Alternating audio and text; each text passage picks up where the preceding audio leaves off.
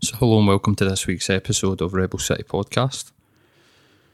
We are well into our new year now, and I hope everybody's new year is going as planned. I know that I'm back at work, back at martial arts, back at the gym, and loving life. This week's guest is Jen Wilson. Jen Wilson is responsible for the Warrior Women Project and also the I Am Jen Wilson podcast, which I had the pleasure of being the first male guest on back in the first week in January. And if you've not caught that, then please go SoundCloud, iTunes, and have a listen to that podcast.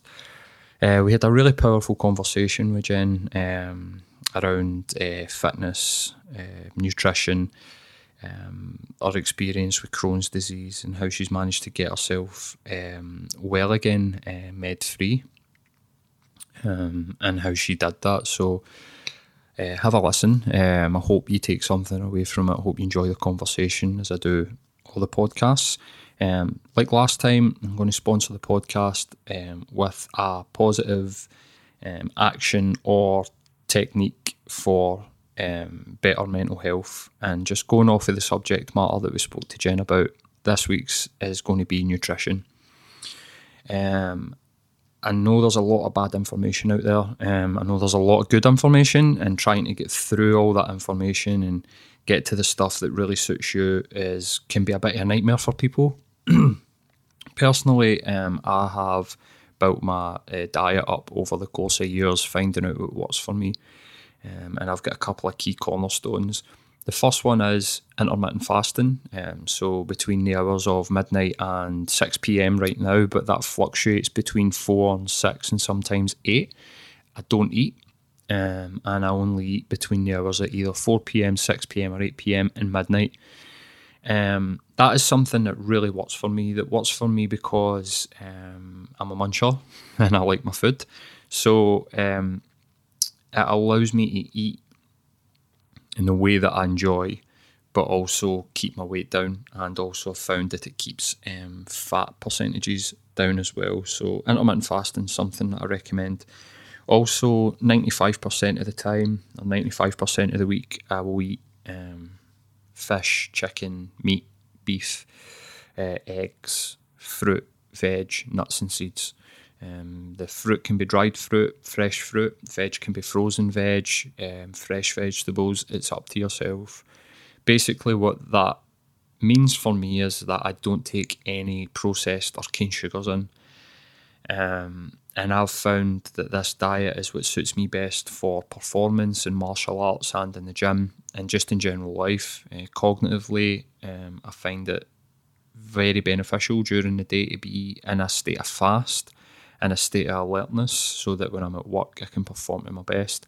And then at night I like to comfort myself a wee bit with some food. But I try and keep those, I keep those foods 95% of the time to proteins, fish, meat, chicken, eggs, and fruits, vegetables, nuts and seeds. The other 5% of the week, I'll allow myself to eat whatever I want. I used to be a bigger guy, being kind to myself, because I used to be 20 odd stone, 22, 23 stone, and I currently sit about 13, 14 stone.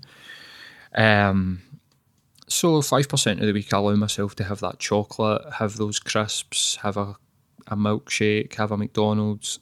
And even though there will be people out there that don't agree that giving yourself that 5% sort of carb up day or treat day, I like to call it, because I earn it. It's not a cheat. Cheating means that you're breaking your diet. I'm not breaking my diet. This is part of my plan, and I earn it during the week. I do 4 martial arts classes. I go to the gym 5 times. I'm on my feet constantly. I'm very strict on my diet 95% of the time, but that 5%, I feel just allows me to really focus on good nutrition the rest of the time. So, mental health. Some might be thinking, well, what's that got to do with your mental health? Well, I love the analogy that your body is a car, that your brain's the engine, and that your stomach is the fuel tank. So if you're driving a diesel car and you're putting petrol into that fuel tank, it's going to break down. Simple as that. And I feel that in myself, that cognitively, I see massive, massive, massive positive effects when I'm good with my diet. If I allow myself maybe a couple of days, maybe even a week, if I'm going on holiday, something along these lines, to start to just let myself loose that sort of tight grip that I've got in my nutrition, I can really feel the impact. If I eat too many treat meals in a week, say I have 2 instead of 1, I can feel that impact. I feel the sluggishness, I feel out of control of my thoughts. I just don't feel centred in my usual self. And I love the saying, garbage in, garbage out. If you're constantly just eating crap, if you're drinking loads of alcohol, if you're smoking cigarettes, what you're putting that into your body, what kind of output are you expecting to get from your mind? Do you expect it to be clear? Do you expect it to be positive? Do you expect it to be rounded and grounded? I don't think you can. And there might be people out there that say, well, I'm fine, but my nutrition, Paul, that's not really how I eat. So, well, I think you could see even greater impacts, even greater output, even better mental health if you're getting top of your nutrition. So this week's sponsor is Healthy Nutrition, 95% of the time. All right. I hope you enjoy this week's podcast. Any feedback, as always, we're on Twitter at Rebel City Pod, at Paul Rebel City, at Rebel City Matt. And I hope you enjoy the conversation we had with Jen.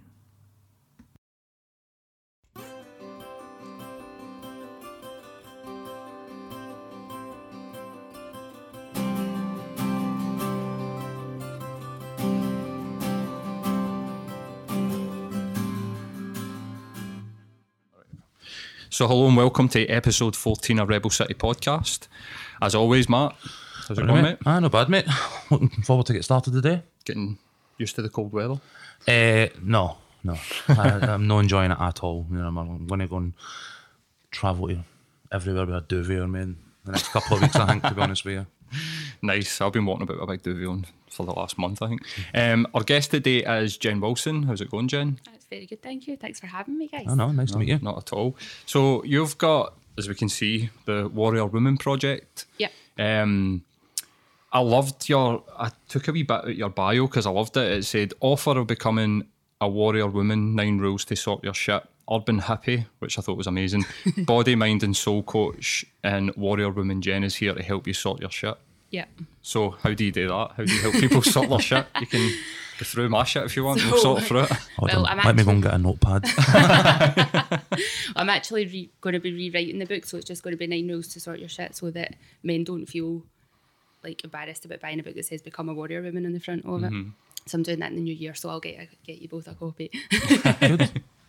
So basically, what I do with the book and with the programme is I get people to take a step back and look at what's actually going on in their life, because it's dead easy if you are in a negative place to think everything in your life is shite and that nothing's good, and there's just, you can't see the wood for the trees basically. So it's like, right, let's take a step back and see what's actually going on here. So I get them to do what I call a wheel of happiness, and it's marking different areas of your life out of 10, and some things might be right down at 2 or 3, and some things might, like, you might look at it and everything's down at 2 or 3, or you might look at it and there's only 1 or 2 things, so that can help you get better perspective on what's going on. Right. And sometimes some things need to be down at 2 or 3 so that you can put your focus on something else, because you can't have all the plates spinning and everything spinning perfectly. There's always got to be a wobble somewhere. Yep. And you have to make the decision at what's important in your life right now. And then once you've got that, it's easier to start dealing with things rather than trying to deal with everything. It's like prioritising it. The next thing I get people to do is look at their values so that they know exactly who they are and how it is they want to show up in the world. Because if you're living by your values, every decision you make is so much easier. When it comes to a conflicting decision, it's, well, what works and what goes by your values. And when you've got that, it's like no-brainer. Yeah. So those are the 2 very first steps that I get people to work on. And once they've got that, it's like, right, okay, I know what I want you to fix and how I fit that with my values, and it makes all the decisions that you need to make. Then we set some goals so that you can start working, putting the steps into place so that you're working towards that. And then I look at things like self-love and self-belief, because if you don't believe in yourself, it can be really, really hard to make those those steps go forwards. We look at procrastination, because people always think that procrastination can be a really, really bad thing, but sometimes you need procrastination to make sure that you're on the right track. Because if you just go straight in for every single thing, you're putting even more plates up into the air and you're trying to juggle more things. So it's like, right, take a breather, have a look and see what's going on in your life, see what it is that you want to, and make sure it's the right decision before you start taking it. Notice though that if you're just stalling and then look at why you're actually stalling on it, because it might be that what you said that you wanted, you don't actually want. So it's like it's making those kind of decisions. And then we look at, what else do we look at? Ooh, I should have read my So book see before I came out. the areas that you get them to rate, are they the same for everybody? No. So it's like different areas that you get people. Yeah, because what I do, you can get a tool online that's called the Wheel of Life, and if you look at that, the headings for that are relationship, health, spirituality and religion, career. I can't remember, there's another couple of headings, but they're quite vague, because for some people health could be their mental health, their physical health, their emotional health, their financial health, like that can be broken down. Relationships, well, which relationships are you talking about? Is you talking about the relationship with your next door neighbour and your boss, or your friends and family? So I give people a blank one, and it's like, right, what headings do resonate with you, so that you're working on the things that are relevant to you. And you could have maybe 3 different wheels. You could have one for your health, one for your relationships, one for your work and your career, and break your life down even in that, to try and really get a better picture and get a clearer picture of what's important to you. Okay. The idea of self-love is something that I think is quite new to me personally. Yeah. How important do you think it is?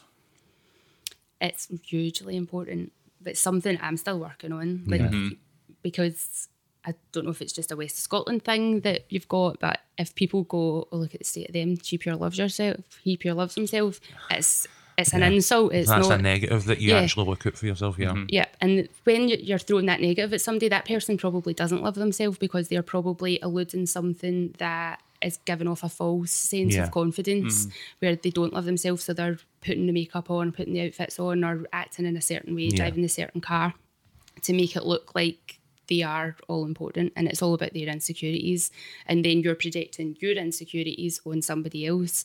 So your self-love is really concentrate what's going on in you, going back to your values. Who are you? What is it that you want from life? What is it that makes you happy? When you can start working on that, then it's easier to take it out and be less judgmental of other people.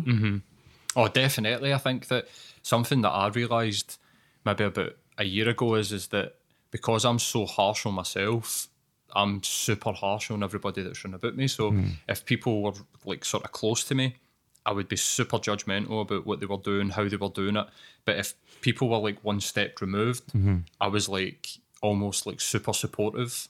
So if I seen somebody like online and I didn't really know them and they were saying like, I'm doing this, I'm doing that, but like, that's amazing. Yeah. But if somebody quite close to me was saying, I want to do this, I want to do that, I would pick it apart almost, because that's what I was doing to myself. Yeah. Was just being super harsh and just thinking nothing's good enough, it needs to be better. And did you find that made you feel better at the time? no, made me feel like shit. I mean, if you've got a friend that's coming to you with either a creative idea or a career progression or a new girlfriend or any sort of change, positive change in their life, and you're sitting thinking, well, it's not that good, is it?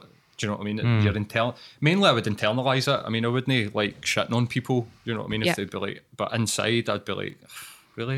Is that something to be shouting about? And then just sort of ended up just questioning myself about like, what does that say about me and how I feel about myself? And I think in terms of this conversation, I would probably like to maybe replace a bit of the cynicism. I'm definitely quite cynical, and I think that's one of the things that when I try and set goals or sort of move forward in certain areas, the sort of inner cynic in me can sometimes take control. And I think that expectation that things are essentially going to fall apart at one time or another can be quite a blockage to, you know, improvement and change and stuff like that. So, self-love is definitely something I think I could get behind. Yeah.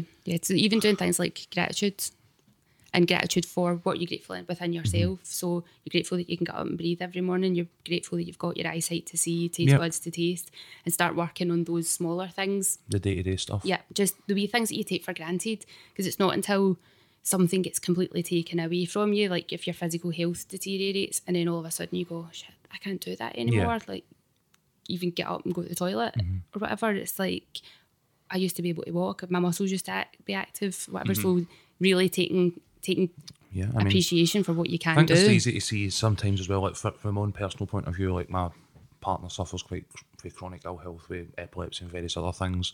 And one of the conversations we were having the other day was just that she's basically a young woman now essentially trapped in an old woman's body.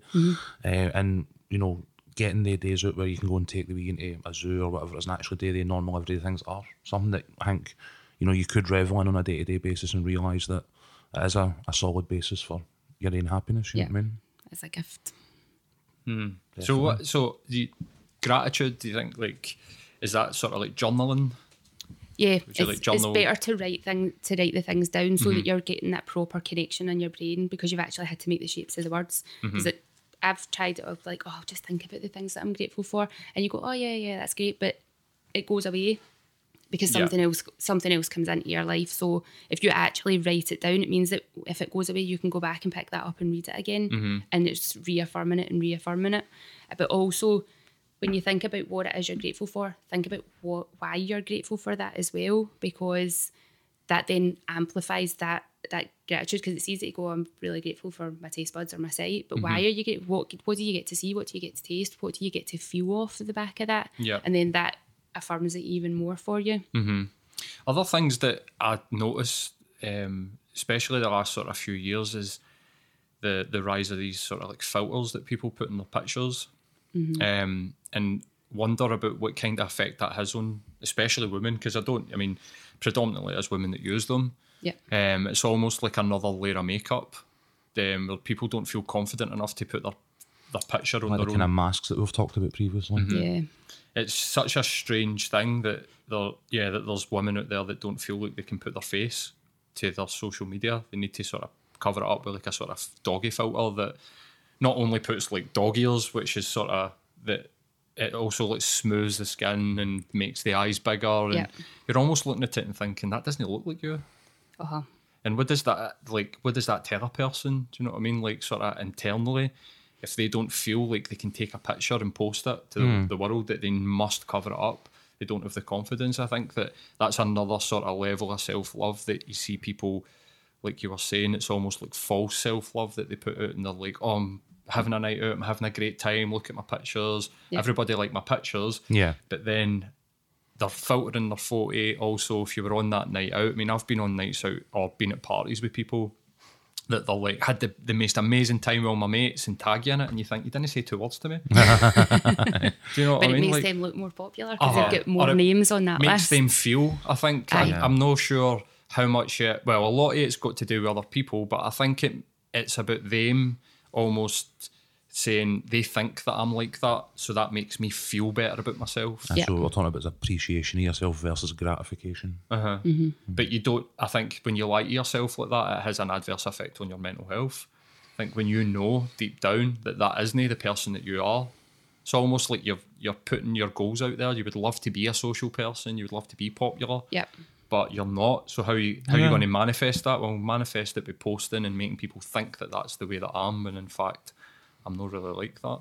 So we've had a lot of conversations about how social media is affecting people, and definitely I don't think that we're quite there yet with the internet to know the good and the bad sides and what things are having poor sort of effects on people and what things have good effects on people. I think we'll probably not see that until the generations that don't know life before the internet start coming through, because I'm old enough to remember. I remember being in school and them talking about there being this thing that you would be able to send messages across the room to each other, and we were all like, that, no way. That was wild. No chance. I can remember. I was in about third year at the time. Well, I can remember being in secondary school, and my dad had poor health, like heart, so he did like therapeutic computer courses at John Whately College, and we get the internet put in really early. And I can remember my history teacher saying, is there anybody here that's got the internet?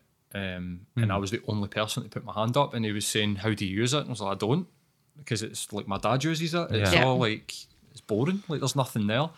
And he said to the class that there'll be a day where everybody in this room will be connected to the internet, and no only connected to the internet, like Paul's saying, through his PC in the living room, if we can remember that, with the printer and the PC sitting in the living room. But he was talking about things like you'll be connected where you sit, and this guy was like in his 60s. Yeah. And it was like, what, 1996, 1997? Yeah, probably. Like, wow, this guy had proper insight. But I'm with you. I mean, there's a I can't remember what comedian, but there's a comedian did a joke where he was saying that there's women out there that have got 1.5 million people staring at their arse. What kind of person does that make you? Like, how is this person surviving the real world when they get this constant positive, like, you're beautiful on the internet? Yep. Does it make people want to sort of disconnect for like real life? Some of them have got a lot of negative being thrown at them as well, though, remember? Because as much as they've got all these positives, there will be trolls out there, keyboard warriors that are saying negative things, and for them, they will pick up on that, and that is what they will probably cling to more than all the positive. So it's a double-edged sword, really, having all those followers and having somebody attack you, and it's like, what for? Yeah. That's it. It has got. I mean, in terms of obviously the Warrior Women project and your promotion at the book and stuff like that, is that something that you've encountered? Because I know obviously in the world that we kind of live in, feminism and feminist topics and just the social justice warrior kind of carry on that likes to get thrown about by trolls and stuff like that. Is that something that you've encountered in terms of your work? Not recently. When you were talking about filters, there was something that had come to mind back before filters were a thing, I think before Snapchat existed, that there was a campaign for, I think it was breast cancer or raising awareness for breast cancer, and all the women had to post pictures of themselves without makeup on. Yeah. And I don't wear makeup anyway, so I was just putting up a normal photo of myself. But there was a guy actually come on and started attacking me, going, "You're just posting this, you're a narcissist, you're posting this for likes, blah, blah, blah." And I was just like, who the fuck are you? Look. I was like, I'd never had any negative communication with the guy before. He'd done that. With the Warrior Women project, I haven't had, I'm trying just kind of scanning my brain, I don't think I've not had anybody come on and say anything negative about that. The only other negative thing I've had is people when I've posted about my health, because I got diagnosed with Crohn's last year, and I went on this huge mission to get my health back on track and be med free and be symptom free, and I've managed to do that. And I posted about it, and I had comments from other people who are suffering from Crohn's going, "Oh, well, it's all right for you." And I'm like, no, hang on a wee minute. I've done a full revamp of my whole lifestyle. Yeah. I've totally researched everything. I've not listened to anything the hospitals told me. I've taken on board all the other small studies that they couldn't give me any advice or guidance on, and I've tested that and it's worked for me. So what's the beef? Why are you? Because you're on a different journey. But I was like, had to step back and not go into a conversation about that, because I'm like, I don't want to attack somebody because they're really suffering and obviously in a bad place, but they're attacking me for being in a good place. It's almost, I think that think about that is probably people that have either tried and been unsuccessful, or they don't feel like they've got the willpower to have, because so your Crohn's disease, what was it that you did? Was it like dietary? I had to stop teaching all my classes because I used to teach 20 plus classes a week. Lot of high intensity exercise.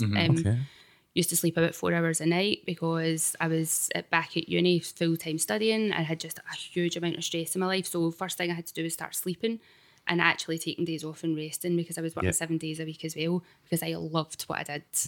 And it was just, I got a buzz out of it. So I was living in adrenaline constantly. So I had to do all that.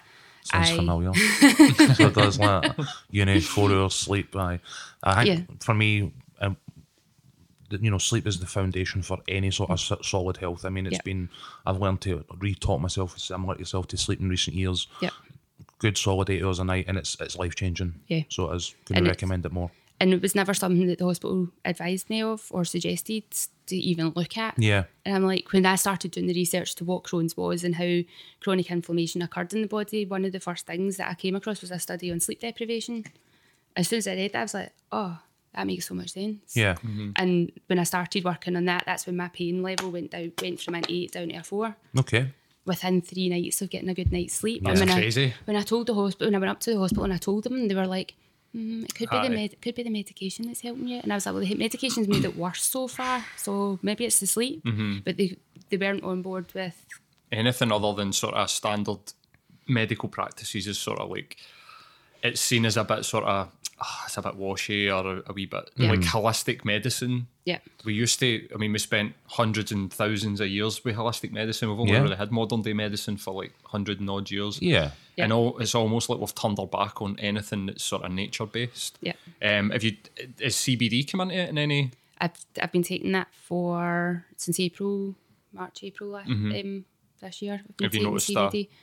It's an impact? For loads of things. It's helped. It's crazy, isn't it? Yeah. I couldn't believe it the first time I took it. I mean, I think because I smoke weed anyway. So, but there's no CBD in the stuff that gets you stoned, or there's very little. So the first time I had heard about CBD and tried it, I woke up one morning, took it, and just absolutely could not believe the feeling walking to work. It's just like, what's going on? My alertness went up. Yeah. I felt happier for some reason. It was almost like it's like inflammation's like your enemy almost, isn't it? It's like it's at the basis of all chronic diseases of like all your cancers, diabetes, inflammatory bowel disease, Crohn's colitis. It's the basis of all of that. When that inflammation occurs in your body can't function the way it's meant to. Because with mine, the inflammation was all happening in the gut, which meant my body couldn't absorb any nutrients. If you can't absorb any nutrients, none of your other organs are functioning properly. And you're not able to, I wasn't able to maintain any weight. I dropped down to 51 kilos from 67 within about 3 weeks. Wow. It's just like nearly a third of your body weight gone in the space of a month. I could even look at myself in the mirror because I was just a bag of bones. It was just like, oh my God. And I was so fatigued from it as well and so weak, like trying to get up and go anywhere. My mum had to come and I was like an old lady being helped around the house. I couldn't carry a shopping basket. I couldn't change the sheets on my bed. There's so many things that I just couldn't do that I had to get help for. So sleep, what else? Came off the pill. I had been on the contraceptive pill for 21 years. Absolutely horrible thing for women. And I remembered reading a study that something about it could disrupt your gut microbiome, so bacterial levels in your gut if you had prolonged use. And I'd asked a consultant about it. And he was like, the study's not big enough to do it. But the study was of 57 women. And of those 57 women that had come off their pill, it was more than 50% of them had gone into remission. I was like, it doesn't matter if there's only 57 women or 5,700 women. That statistic is likely to still be a good number to try it. So he had discouraged me from doing it because he wanted to see whether or not the medication would work. This is the thing, it's one of the frustrations I've always found, and it's not to be in any way disrespectful to the people of the NHS, but I know that people are well intentioned, that it's a massive bureaucracy, and in a lot of cases their hands are tied by process, procedure, and these types of things.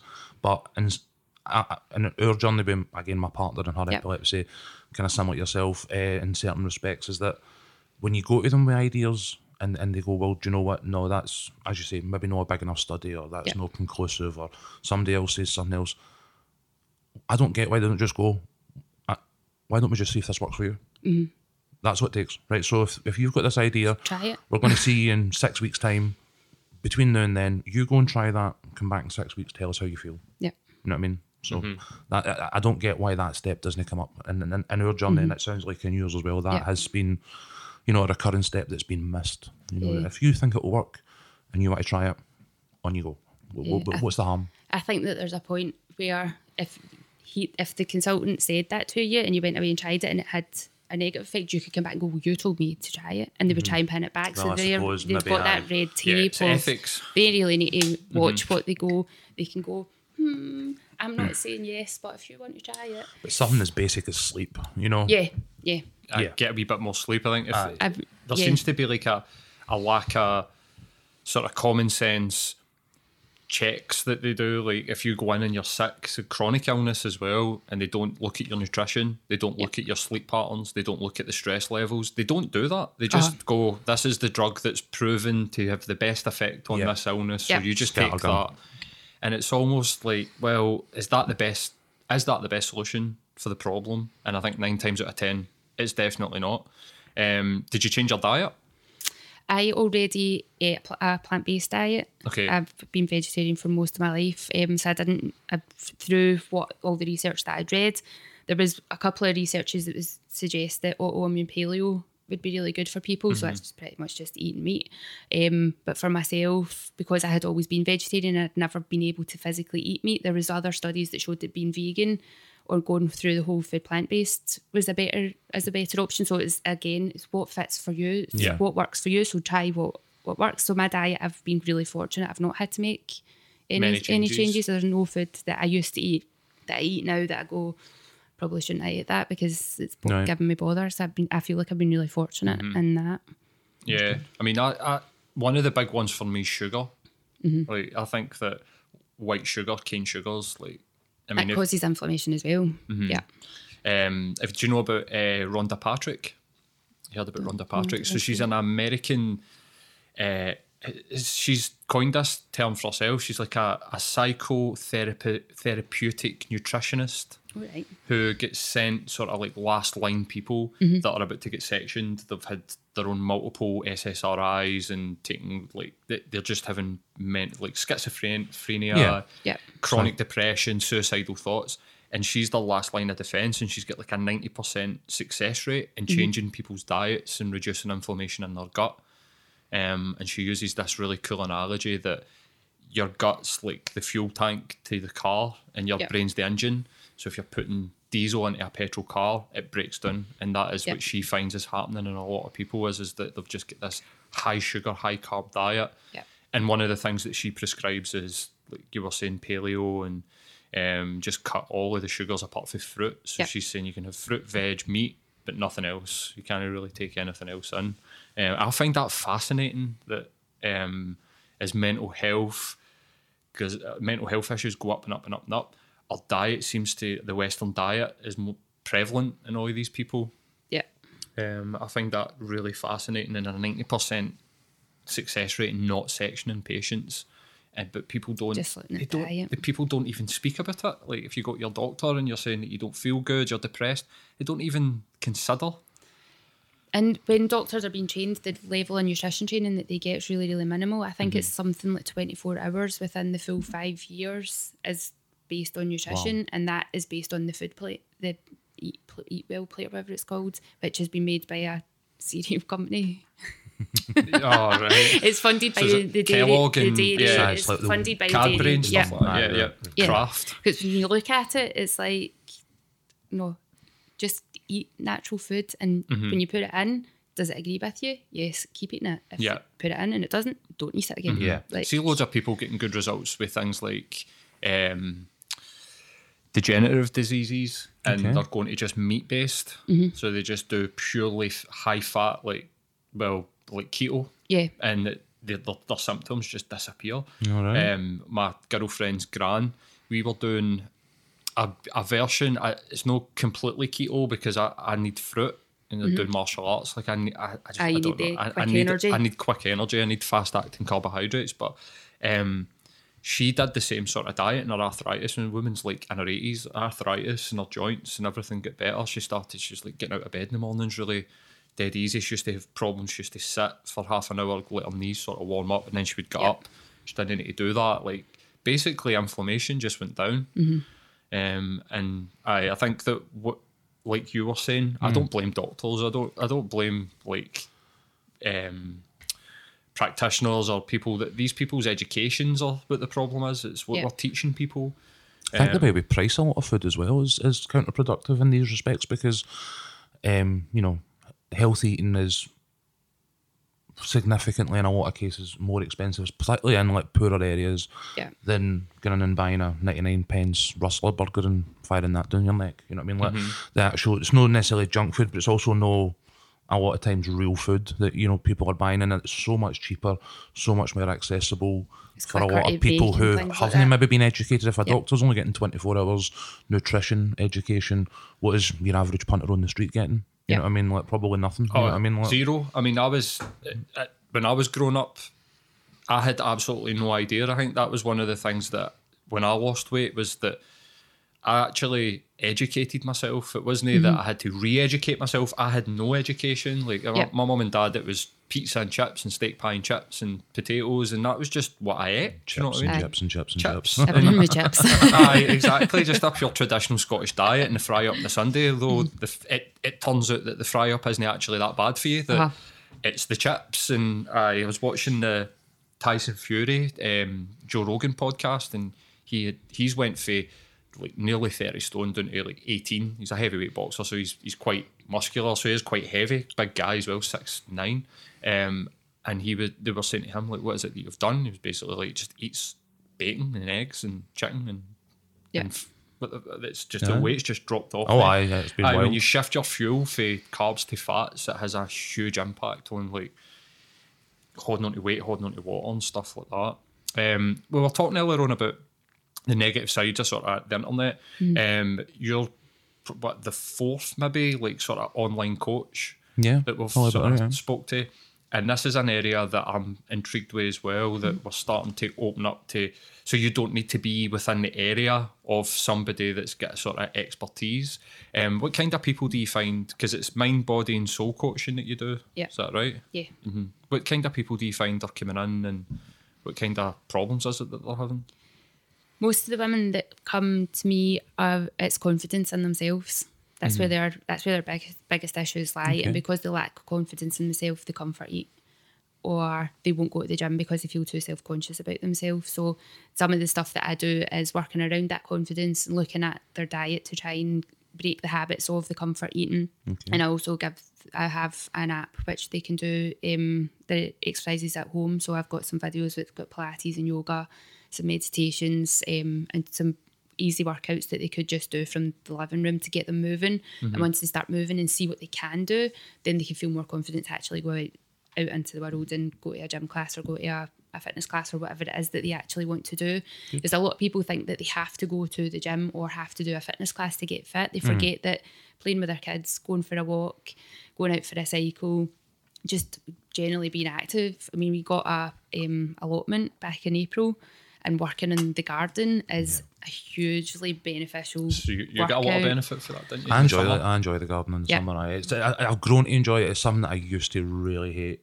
But now I've got, I can fire my headphones on and rattle around in an hour and a half and get, an hour and a half's peace and a bit of sunshine, Yeah. I mean, my idea of gardening when I was, I hate it as well. I still hate it, but it's because I used to get popped out in the garden with a lawnmower. My dad would be like, "Right, you do that."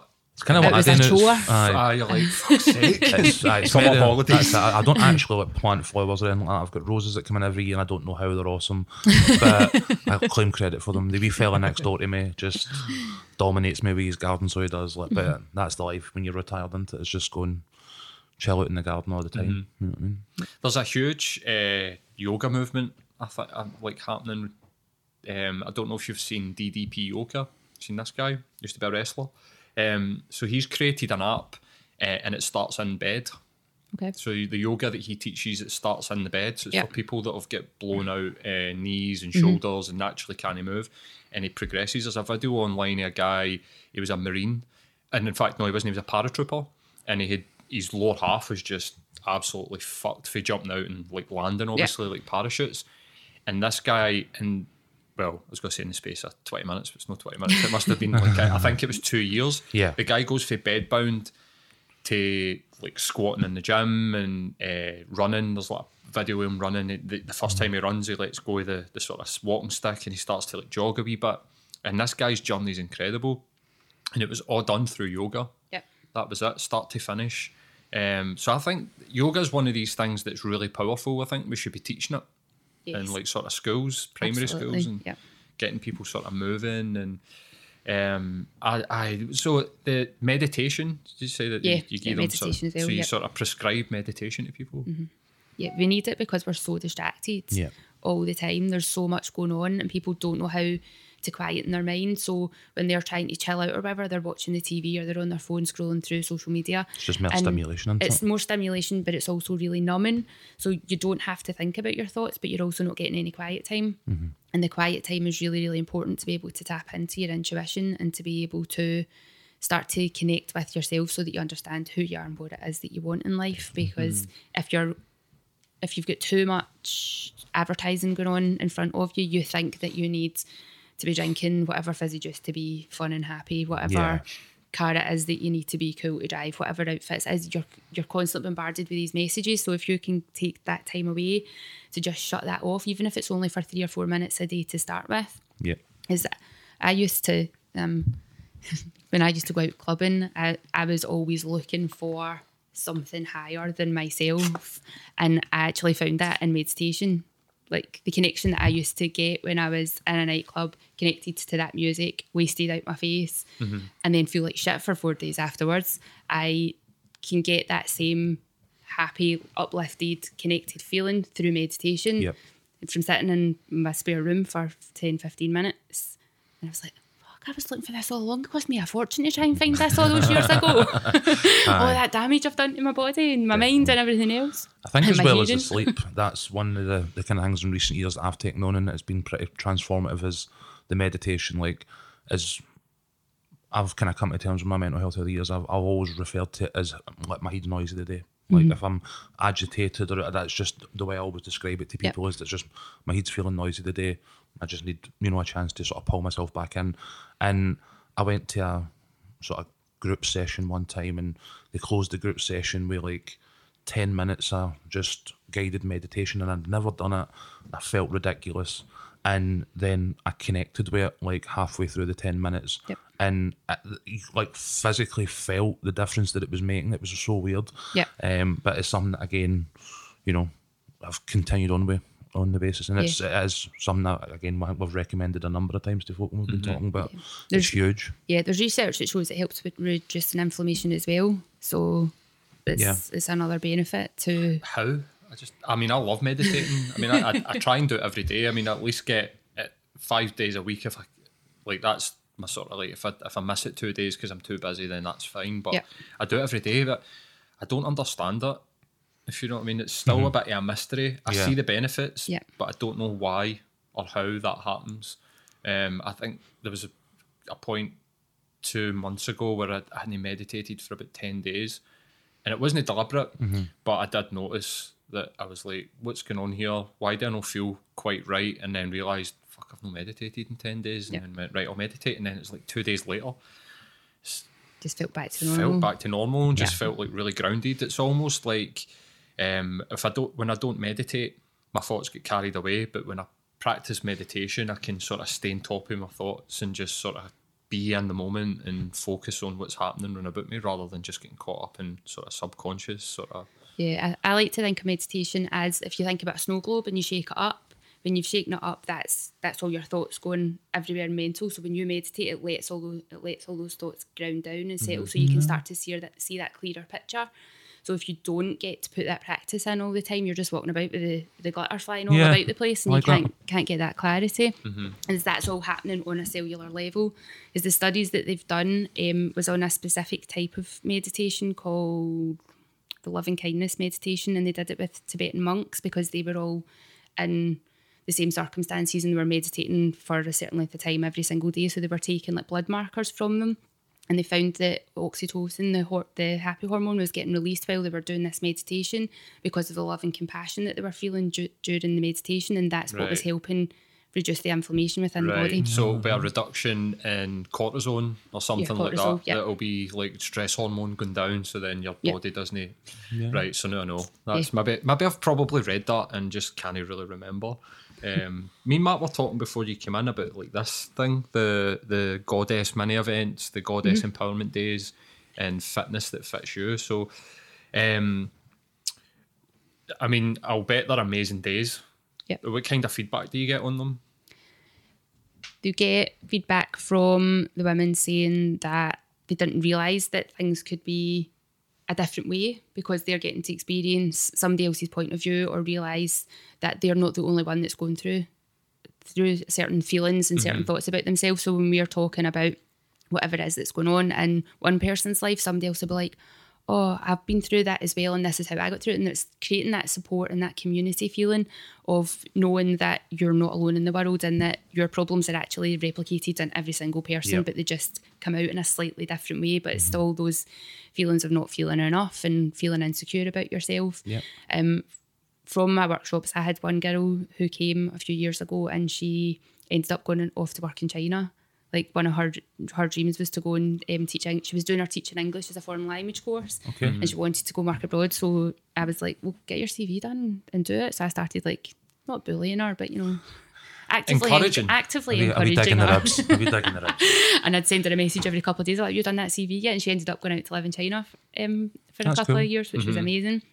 We've had people that have completely changed careers from what it is they've done. We've had people that have just taken back control of what it was they wanted. So it's really hard for mums to be able to go, I'm going to look after myself first, because the feeling for them is that they've got other people as a priority and they've got to look after everybody else first. But they're useless they're to burning the other themselves people. out. Yeah, they're burning themselves out. They're emptying their cup and then sitting there totally dehydrated and not sure why. And it's like, well, you need to stop and fill up your So cup. hard for them in that respect, because all through, your young and sort of early adult life, all the kind of media and this sort of stimulation that we talk about, like, it teaches them to prioritise being a wife and being a mother and being... So I think when they get into that situation, I could understand why so many women struggle to maybe prioritise themselves. Yeah. You know what I mean? Because they're told for, the first day that somebody puts a doll in their hand, that this is what you're destined to be. So, when you get there, it can become this be-all and end-all sort of, defining thing that they have to prioritise. You know what I mean? I can get that. Yeah. And thankfully there is a big movement. There's a lot of people out there teaching the look after yourself first, because it's like put the oxygen mask on first if you're in the plane crash. Yeah. You've got to be able to be well to help other people. Absolutely. And then you can actually help them better.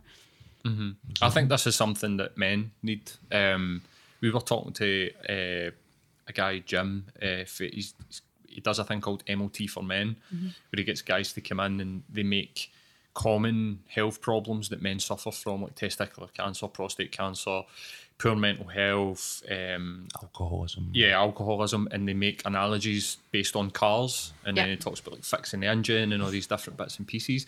But he was telling us that, to the contrary of the popular opinion, that when men start to speak, they properly go for it. They'll open up in front of other men, and we traditionally think men don't speak. And I think it's a lack of community. So he had said something about the pub mentality. Like, guys used to have the pub. Yeah. So like every Friday night, I can even remember my dad doing this. I'm sure you're the same. Absolutely. And every Friday night he would go to the pub, and then he would sit in the pub, and then he'd be back down the pub and watching the football or going to the football. Yeah. And something that me and Matt used to do with each other is going to the football. And I think there's, like you had just sort of hit the nail on the head, it gives people a sense of community. And then this shared ideas and shared problems that we're all facing.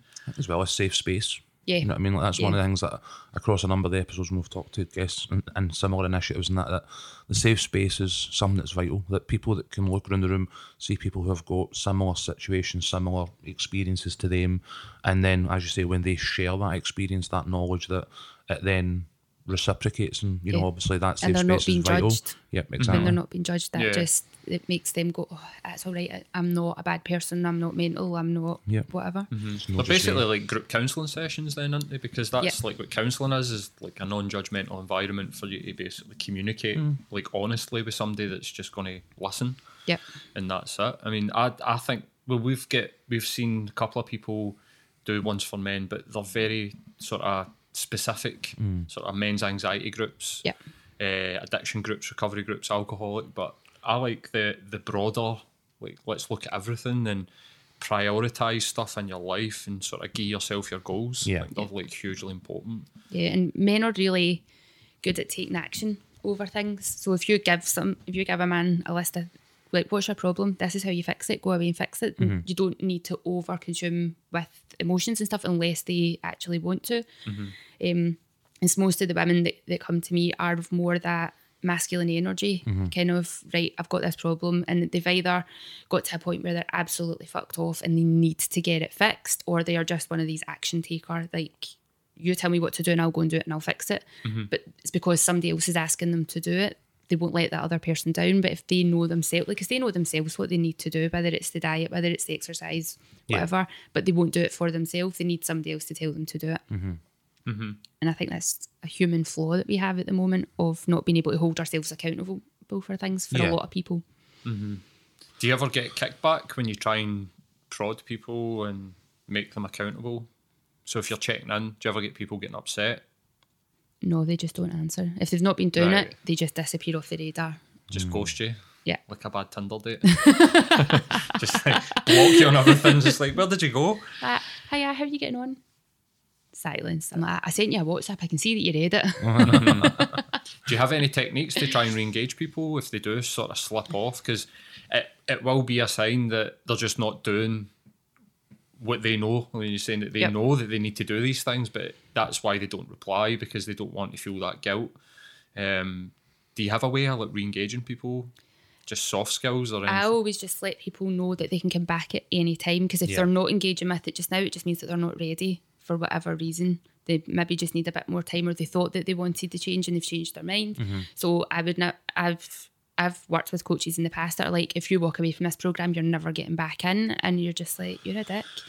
So I'm always open to, when you're ready, come back to me and we'll have another conversation. We'll pick up from where you left off. Yep. And like, I would never turn somebody or Improvement make has them to be feel. continuous, doesn't it? It's, if you're ready, why would the door never be open Yeah. again? You know what I mean? Yeah. Like, And you need to know that people are supportive of that, and that nobody's going to judge you because you didn't manage to do it the last time, because we've all done stuff where we've started it and failed and gone, I'll come back to that later. And then when you come back, maybe, and it can be 2, 3, 4 years later, you Yeah. come back to it and then you do it and But you're like, you're so much more prepared Yeah. and ready to do because it. there's like, other things you have to go through before you course. can get, because when you're when you think about people, they're either moving towards pleasure or away from pain, and some people are more motivated by one than the other, and you can't dictate to that person. You can't keep going, oh, here's all the pleasure over here, here's the pleasure. They need to be in enough pain to move away from it. yeah. Yeah. And you can't determine how much that pain is. That's the only That's they a can. big sort of thing that I think about a lot when I see a lot of online coaches is, what is this person's motivation?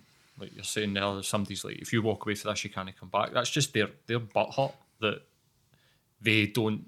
They're basically basing their success on other people's Yep. ability to take what they're saying, instead of just Yeah. maybe Yeah. even reflecting on how did I do that? Is there something that I could have done differently? No, this person's motivation just isn't there to do it, right? Yeah. So I can just move on, give my attention to other people. That's their ego getting involved, and Very they're much starting so, to just yeah. go, well, I've done everything for you, and you're not doing this for me. You're making me a failure. Exactly. Yes. They feel like they've failed because somebody hasn't completed their program, and I always worry about that when I see people sort of, because it is like a growth industry, is this online coaching idea. I mean, if you go on Instagram, they're everywhere. Yeah. People just saying, I could give you this, or even if they're pushing personal training, nutritional plans, or if it's let's fix your mental health. And I always worry about, like, why is this person, like, what is this person's motivation? Is it actually to help people, or is it, I want to make loads of money? Yeah. Is it that I want to be this next sort of Robbins? Is it Tony Robbins? I want to be Yeah. this Oh, next sort of the guru guy. famous, like they're posting pictures of themselves, basically going, look how great I am. You can be as great as me if you pay me. Like, Yeah. I've found I'm kind of moving away from from having like online programs, because I find that I've done it myself. You sign up for an online program, and because you don't see somebody face to face, it's easy to ignore. Yeah. Oh, I'll do that next week. I'll do that next accountability week. again. The bottom Yeah, of it. it's that accountability. So I've found that in person is much more beneficial for the client, and also for me as a coach, because you do, when you put stuff out and people buy it and then they fail at it, it's like, what's wrong with my program? But there's nothing wrong with the program. It's just you're maybe selling it to people that think that they're ready for that, but they're not actually.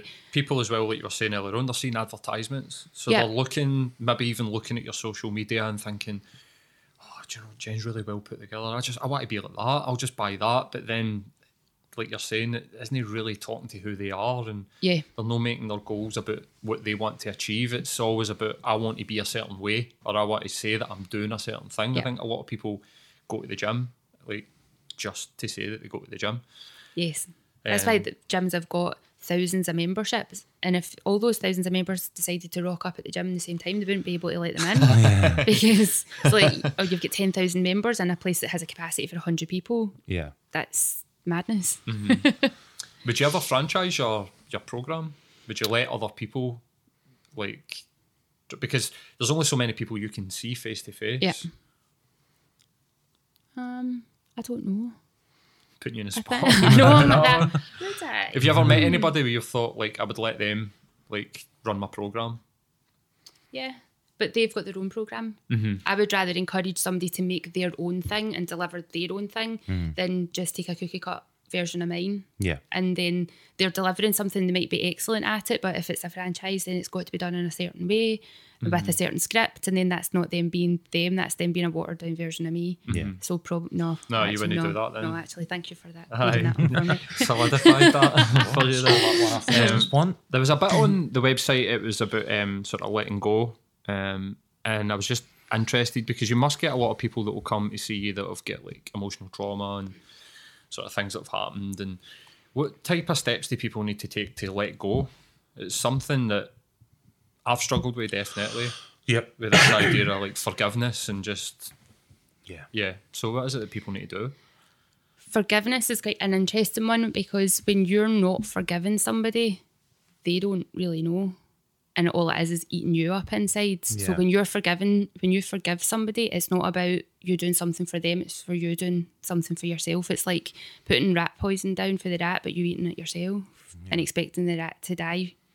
So if you're not given that forgiveness, and you don't have to tell the person that you've forgiven them, you can just tell the universe, I've forgiven that person because they have been a dick, and I just have to accept the fact that they're a dick. And then you can let that go from that way, because by you going, I can't believe that they did that to me and they said that to me, you're then being a victim of... You're allowing them to own you. Yeah, you're giving them power over something that they should... They're winning then. That's an interesting sort of point of view. It's something that, again, rings true with me in terms of previous experience and stuff like that in life. Like, you know, I had a level of bitterness towards certain things, and it came a point where you're like, well, I've got two choices here. It's to continue holding on to the bitterness for no absolute benefit to myself whatsoever, or just go on with my life and move on. You know what I mean? Like, but it was a pretty lengthy process. You know what I mean? Like, and it's a simple realisation, but I think it's something that might take people a bit of time to get there. Yeah, you have to keep asking yourself, what is it that you're getting from that situation? So if you're holding that bitterness, what do you get from that? Is it positive? Is it a negative? Yeah. And working through that, because if it's always just a negative, then you're only doing damage to yourself. Yeah. And so how would you go about sort of letting go? So you could write a letter to them that you never sent. So just physically sitting down, writing all the things that you think and you feel about whatever the situation is, so that it then is releasing that out of your mental space. So you can do it. There's also a technique, that's the word I'm looking for, called tapping, where you sit and you go through whatever it is and you tap on different acupressure points, and you go through all the negative stuff about it, and then you bring in all the positive stuff. So you tap on each point and just repeat over the negative stuff that you want to get rid of and the positive stuff that you want to bring in, and going through that process a few times. That can be really, really useful as well, because it's just reaffirming all the positive stuff that you want to feel and let go of the negative stuff. And even doing like a muscle energy technique of tensing all the muscles up and releasing them and working your way in a meditation sort of form. Yeah. You could also use things like NLP. I used NLP a lot after my divorce, because I thought, because with my divorce we had split up because he wanted to live in Australia, I wanted to live here, and just we both tried each country and it wasn't going to work. So logically we were splitting up. It was really amicable. We should have been fine, but you still have to go through a whole grieving process of the end of that relationship. And I didn't. I went to the Archies. And then decided to do a detox. And when I went through that detox, all of a sudden my world fell apart because I had nothing to numb the pain that I was going through. So I then went and reached out to one of my friends who's an NLP coach, and we did loads of NLP stuff, which is neuro-linguistic programming, and that's just being able to use hypnosis and techniques to change your thought process about things and to try and see things from other people's point of view as well. Is it different to CBT? Yeah, because it's all just done within your mindset. Okay. CBT, it's more about the habits that you have. You break down your sort of thoughts, feelings, and then actions, and sort of try and intercept at some point. Yeah, so this is all intercepting just within your thought process. So trying to... Right at this sort of source. Yeah. NLP. I've heard people speak about NLP, but I've never really read into it. It sounds very Darren Brownie. So that's the way, he takes people to those almost hypnotic states, and kind of it's about the language you use to essentially reprogram people's thought processes and stuff like that. I went to this. Who did I speak to this about? I can't remember if I spoke about this in a podcast, but I went to a hypnotherapist because I used to be addicted to porn, and the first thing he said to me was that porn addiction doesn't exist. I was like, right, okay, and he's like, so sit down, and then it didn't work. Clearly it didn't work. There was Your walls were up straight no away. connection, zero connection with the guy, and he tried. And the funny thing about this guy is that, I mean, when I was sitting in the waiting room, he had Celtic Rangers players, he was a sports psychologist, and he was using hypnotherapy to get performance anxiety. So this is what he'd say to me is that it's just all performance anxiety, that it's got nothing to do with an addiction or the way that you've wired your brain or anything. So I was just like, right, okay, I'm just going to get out of here. So I've not had any good sort of experiences with hypnosis. I can't say that. I mean, I've been to like a few hypnosis shows over the years, but like I've been so super wary of no wanting to be involved in them that the defences are just up. I'm consciously no compliant in a lot of cases, so I don't know if it might be something that would work for me if I was. I think you have to really meditative trust the beforehand person. or whatever.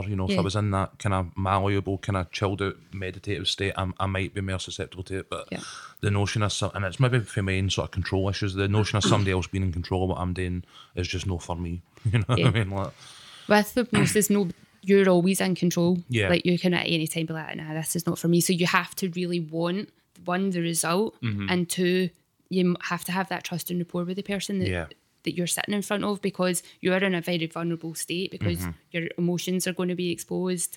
You're in a very relaxed state as it is, and you're in an enclosed room with this stranger. So there's loads of things that are going on there. So if you just go in feeling not comfortable in that situation, it's not going to be effective. yeah. I think this guy could probably use some sort of I'm sure he's probably done qualifications in how to communicate and counselling skills or something, but I'm pretty sure this guy could Just be didn't using connect with you. a refresh. Definitely. It was just so arrogant. It was so weird. It was just this weird experience that I had, and it just put me off. I've always, when people say to me about hypnosis, I'm always like, it's nonsense, but maybe I should be a wee bit more It's definitely a open-minded. real thing. It's just, I don't know, it's Have you seen a rabbit hole into it. the Darren Brown, Joe Rogan? I always talk about Joe Rogan. I've got a pure man crush I on did. him, but I did. I He think talks most about men how- have got a man crush on Joe Rogan. So the thing is that it's so strange. Like, if you see him sitting at his podcast table, this is something that even my girlfriend says, such an attractive guy and so confident. You see him standing next to people, he's like that height, tiny wee guy, and it's almost like, what? Is that him? He's got this massive torso and he's just so small. But the Darren Brown one, he's actually saying that hypnosis doesn't exist. Aye. That it's like a placebo, basically. It's just a state. It's a very relaxed state. It's a state that you shift people into, and the actual thinking that hypnosis means that, takes you out of your body or anything like that isn't really And nobody's the case. ever really going to do anything they don't already want to do. I That's did it. see it. It was interesting. Yeah. Also, again, one of the things we talked about earlier on, the kind of day-to-day goal setting. I know that that's something that Darren Brown obviously quite advocates as, those day-to-day, I'm grateful for, my lunch and my, the other things He like that. said So it's weird they to were have talking that. about goal setting because they spoke about Tyson Fury, because his thing was, his ultimate goal was to become the heavyweight boxing champion of the world and beat Vladimir Klitschko. And when he did that, his life just collapsed underneath him. Yeah. And they spent maybe 4 or 5 years drinking, taking drugs, eating loads of food, get massive, and then he realised that he was severely depressed, and what he did was he just went, well, just become the heavyweight champion again. And Darren Brown did what I did, actually, and the first thing he said was, well, what happens when he wins it? Yeah. What's he going to do then? And he had said, and I thought this was really interesting, that the key is being grateful of things like your breath doesn't smell at 3 o'clock in the afternoon. He's like, if I get to 3 o'clock in the afternoon and my breath's still okay, I'm grateful for I'm that. winning And at life. that was his key. He's saying that this is what's key, isn't these big, massive, life goal plans and Yeah. making these big, huge, I want to do this, because it's really kind of unachievable for the majority of people. But actually just appreciating that, like you're saying, I've got a bottle of water and I'm thirsty and I'm going to drink that water Yeah. and sort of feel the water and go, look, that's good. Like and just appreciating life. Yeah, because I think if you look at people that are at the top of their game, whether they're pop stars, athletes or whatever, and they've got to that top, it's like, well, what's next? And that's why I think so many of them fall off the wagon and they end up with problems with drinking drugs and all the rest of it. It's because like they're there and they've maybe not got that feeling that they were looking for at the top, because they thought that the stardom and being the best was going to tick all the boxes and make them feel like they had a purpose in life. But it's finding in all the mundane stuff that you do from day to day how amazing that actually is. Definitely. It's I like think. the Alexander the Great quote, into like no world's left to conquer sort of thing. That feeling that once you've got up there, as you say, at the top, that there's nowhere else to go. I think it would be quite a daunting thing. I mean, I get daunted by day-to-day stuff. You know what I mean? Like, never mind like pure lifetime career goals and stuff like that. I don't know what I would do at the other side of it myself, to be honest with you. I think like about a year ago, I had a real if anybody can hear scratching, I've got a cat trying to get in the room. I don't think you'll be able to hear it, but I had to sort of shift in my mind what I seen, like, because I work in retail and I just hated it. I just absolutely, I'd got to sort of like the top of like retail, if you know what I mean. Like I'm the sort of I'm at the top of where I can get, basically, and I just sort of sat back and went, I've spent like 5 or 6 years trying to get here, and I'm here, and I hated it, absolutely hated it. And I had to really just think about, what do I like about my job? What do I actually like about my job? I like speaking to people, and I like helping people. Like if I've got people that come and work in my shop, I always say to them, what's your goals? And I've had multiple people that have come in, started, and then left them and onto things that they wanted to do. So I had 2 girls that were studying to be opera singers and they wanted to move to London and become professional. They both did that. I've had a guy that was my assistant manager, and I actually had a word with him. It's basically like, retail's dying, mate. You need to do something else. Like, this isn't the be all and end all. And he went and became a computer programmer, which is what he was doing with his degree. And so I enjoy that, and I love that, and I love connecting with people. And so I just try and do that as much as I can every day. I don't go in and I've got certain things that I need to do, but I don't see that as my job anymore. It's like, that is just the things that I need to do to keep the place running. But actually my job is to help people and connect with people, and that's what I'm going to do more of.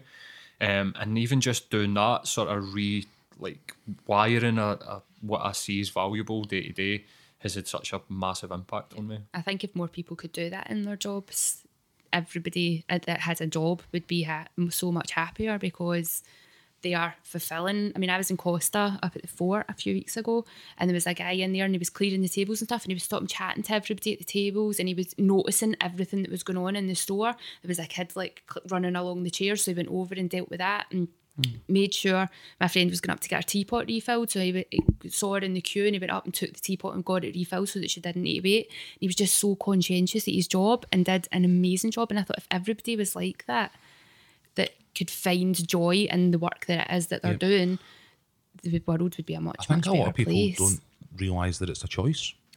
And it's something that I've learned over the years, is that I've been in the sort of call centre industry for quite a period of time now, and up until the kind of halfway point, I felt completely trapped by it. I felt like it just been, a series of failures since the end of uni that have landed me here.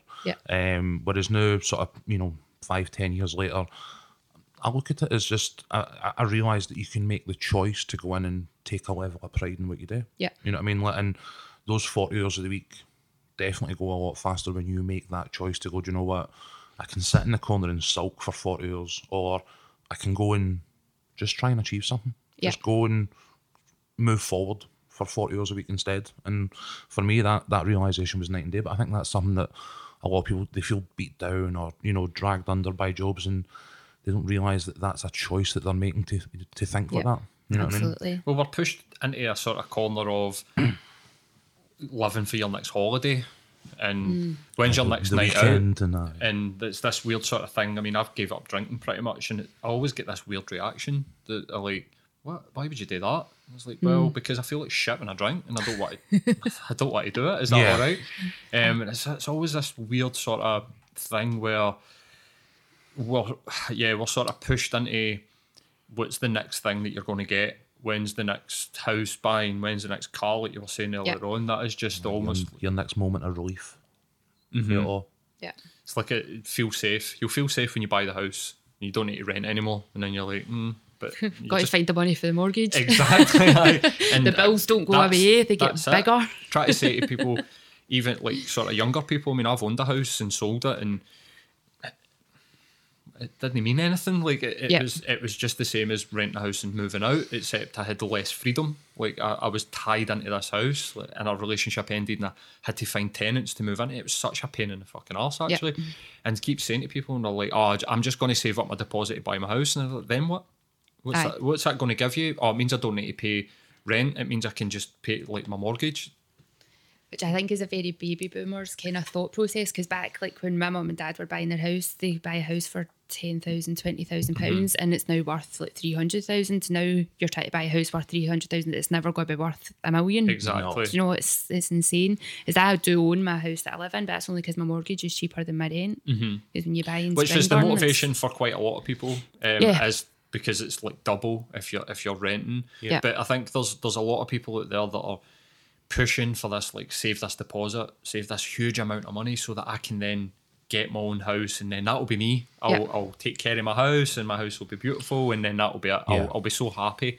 And then they get there and they buy the house and they don't take care of it because they're like, I still don't feel right. I still don't feel happy. What's happened here? It's almost like they've not looked inside. their mums and dads. This is what happened to me as well. Was this like you need to do these things? You need to. It's almost like this sort of It's ingrained in you. this path for like education to work to family to house to kids, and then it's grow old, and it's like it's not enough for me. Just it's not enough for You're me. living for your retirement.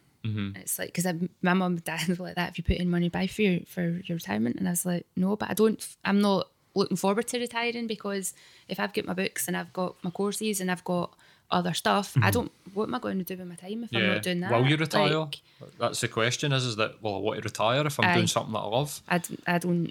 For me, I love what I'm doing, and if I'm making a difference and being able to help people, I don't see what I do will change over the years. Like used to teach hundreds of spin classes, now I don't. Now I teach yoga.